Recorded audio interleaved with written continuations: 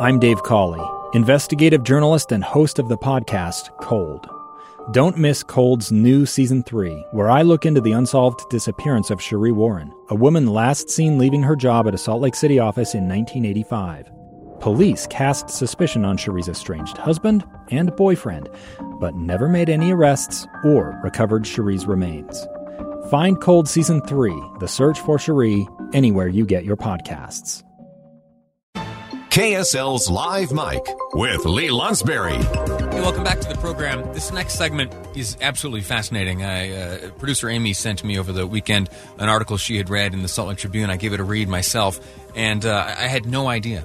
This is absolutely fascinating, and to hear the tales of folks who have been through this program is absolutely fascinating and interesting, certainly. What we're talking about essentially is pharma tourism.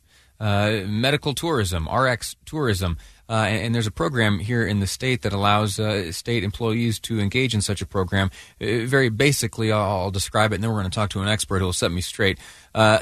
Basically, there are certain drugs that are available here in the United States for a certain price, and it's been discovered that in Mexico, those very same drugs can cost a dramatically different price, much less, much more affordable.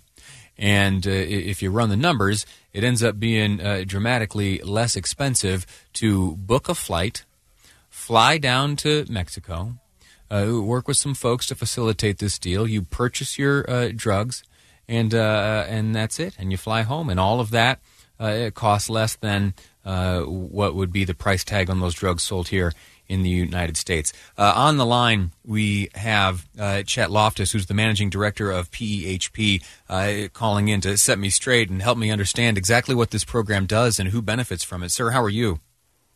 I'm great, Lee. How are you? How was my description? Did I get it okay?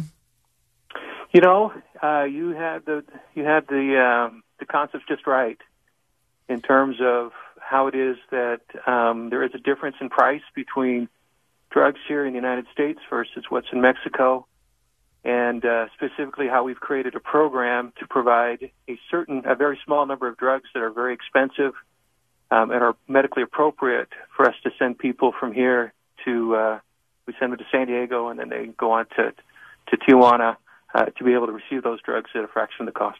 What's the process like? You are an individual, you work for the state as an employee, you contract some sort of... So we have, yes. So PHP, we're a health plan that is actually a public entity, and so we cover the state of Utah employees and then also other government employees, and so we function just like a health plan. And what happened is a couple of years ago, the legislature asked us to start giving cash back, which is to save money with what we call members or patients when those savings occur. And so what we've looked at is we've looked at kind of the difference between those two, and we've put together this program where we have maybe 300 or 400 people that would be eligible for the drugs that are available there.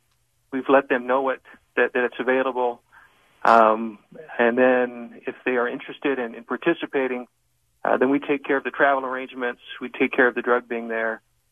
We make sure that when they get to San Diego, that there's somebody there to meet them, take them across the border, get to the hospital, which is just right across the border, and then receive the drugs there. This sounds, I don't know how else. This sounds shady. It sounds like a workaround. It sounds like we're breaking some sort of laws, but in fact, that's not the case. This all operates within statute and protocol. Yeah, so, you know, we're using a vendor in order to do this, right? And the vendor that we have, they help us with the travel arrangements, right? And the reality is pharmacy tourism has been around for 15 to 20 years in terms of going to another country and receiving services. We have literally tens of thousands of people that come to the United States as well for those services. We work with that vendor to make sure that we're getting the right drug and making sure that it has the right chain of custody, the right kind of regulatory type things to make sure all of that is good, right? And then they receive treatment like you would receive, treatment anywhere else. But it does require us to send them there for that, and we pay for the flight, and then we also pay them $500 every time they go down as part of that cashback program I was telling you a little bit about. When I was a junior in high school, some friends and I got some money together. We flew to San Diego for a spring break of sorts, and my dad, before I left, he said one thing to me. He said, "Listen, son, when you're down there in San Diego, don't go to Tijuana. It's a dangerous place. Times are certainly different, but let me ask you: this is a safe experience for those folks heading to Tijuana to get these medications?" Yeah, so the experience has been really good, and I think that the article in the Tribune did a nice job of kind of covering that in terms of the experience, how seamless it's been, kind of the level of treatment they've received, the effect of the medication, their willingness to go back, which I think is probably the greatest indicator of at least it is for them. Now, again, we're looking at just 10 people, so it hasn't been a lot. We've saved the state and the taxpayers, $225,000. And so this is only one small program of everything we do at PHP. We do an awful lot of other things that are meant to try to provide the best care at the lowest prices and lowest costs and those kinds of things to help taxpayers and also to keep more money in the pockets of public employees. So let me ask you one last question about this tourism deal, and then since you brought it up, I'd love to hear some of these other methods you're using to save expenses. Last question, I should have asked you this earlier. What type of medications and what type of disorders are being treated with these? Who are the folks very, that fit very into narrow this? class of drugs. They deal with autoimmune diseases primarily. We have about 12 of them. These are called specialty drugs. The drugs themselves cost over $50,000 a year for a course of 4 treatments. And as we do this program, we're able to save about half on that. When you think about these kind of drugs and autoimmune diseases, we're talking about rheumatoid arthritis, muscular sclerosis, MS, muscular sclerosis, and some other things like that. Very good. Tell me about some of these other programs. Yeah. So we run our own pharmacy program within PHP, and we've just got done with a legislative audit that looked at some things about our program, and one of the things that we were able to show as part of that is that based on some of the innovative things we've done for the state, we've saved it over $267 million in pharmacy costs over the last 10 years. We do that in a lot of different ways in terms of how we contract and how we put together a formulary and a lot of other things like that. One of the things we're kind of most excited about is our cost comparison tools. We've had those up and running for a little while now, and what they do is they allow you to go on and either look for a particular condition or a particular type of provider, and you can kind of see the costs across all the different kinds of providers that are available. You can see there's different costs depending on where you go. What we're really excited about is that we've just brought out our own prescription cost comparison tool.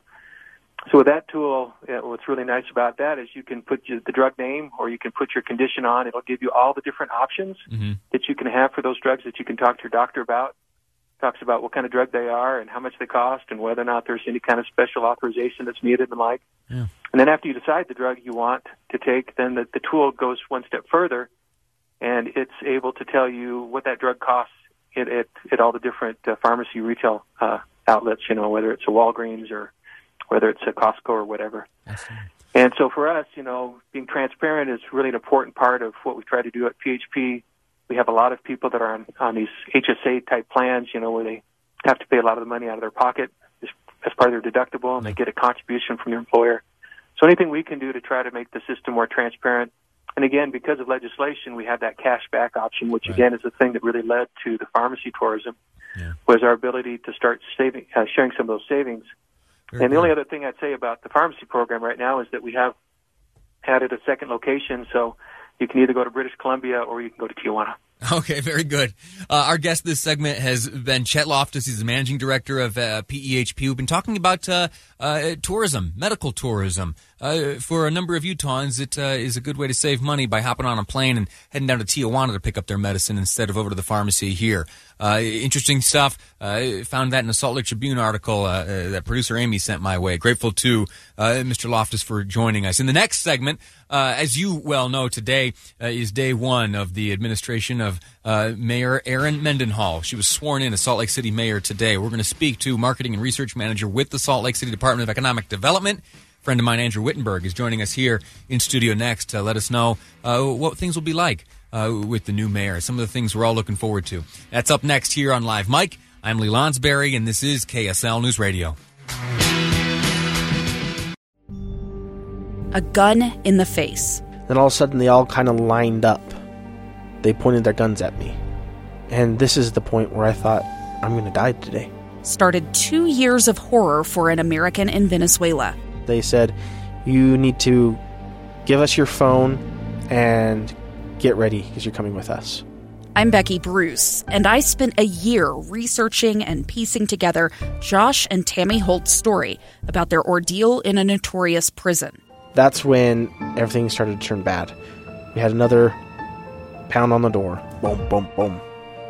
And there was the police once again.